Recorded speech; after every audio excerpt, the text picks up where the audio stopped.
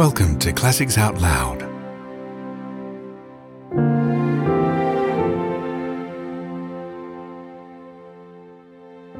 The Wonderful Wizard of Oz by L. Frank Baum.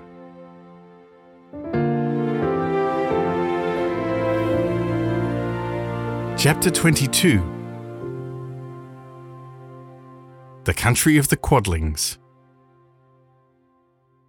The four travellers passed through the rest of the forest in safety, and when they came out from its gloom saw before them a steep hill covered from top to bottom with great pieces of rock.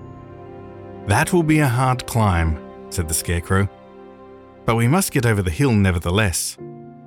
So he led the way and the others followed. They had nearly reached the first rock when they heard a rough voice cry out, "Keep back!" "Who are you?" asked the Scarecrow. Then a head showed itself over the rock, and the same voice said, "This hill belongs to us, and we don't allow anyone to cross it." "But we must cross it," said the Scarecrow. "We're going to the country of the Quadlings." "But you shall not," replied the voice, and there stepped from behind the rock the strangest man the travellers had ever seen.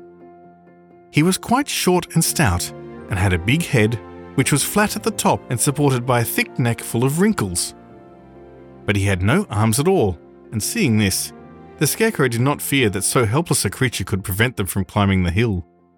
So he said, "I'm sorry not to do as you wish, but we must pass over your hill whether you like it or not," and he walked boldly forward.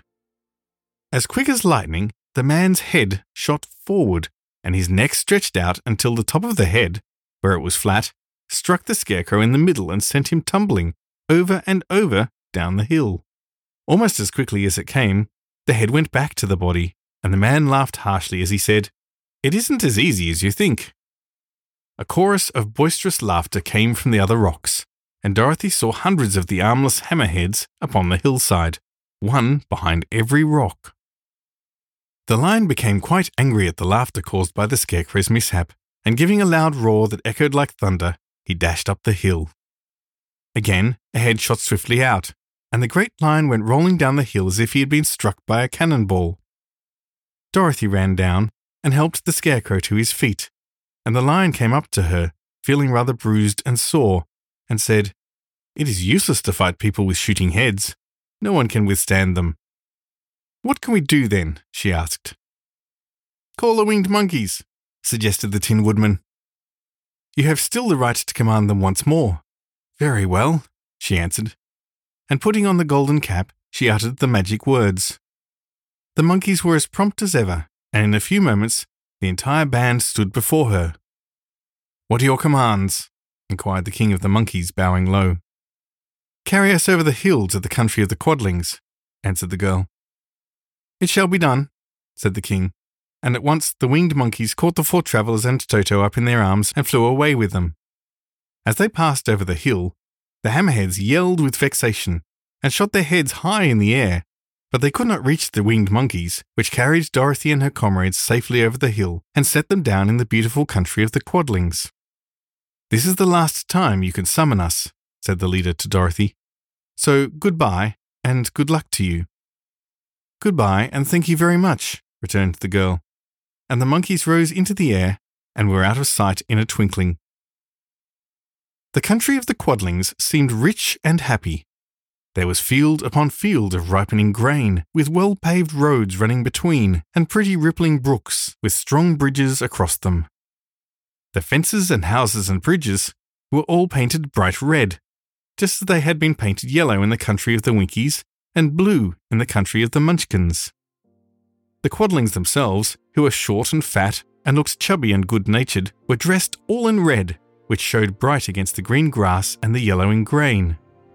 The monkeys had set them down near a farmhouse, and the four travellers walked up to it and knocked at the door.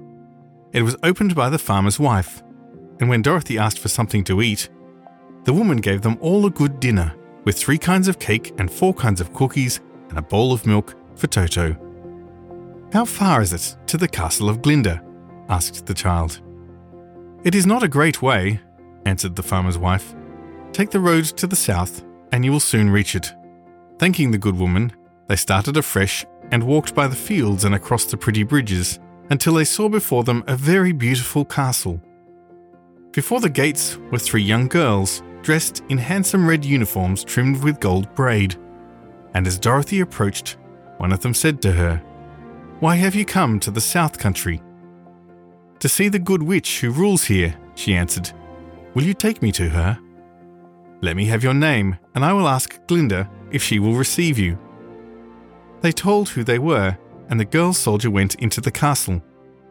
After a few moments, she came back to say that Dorothy and the others were to be admitted at once.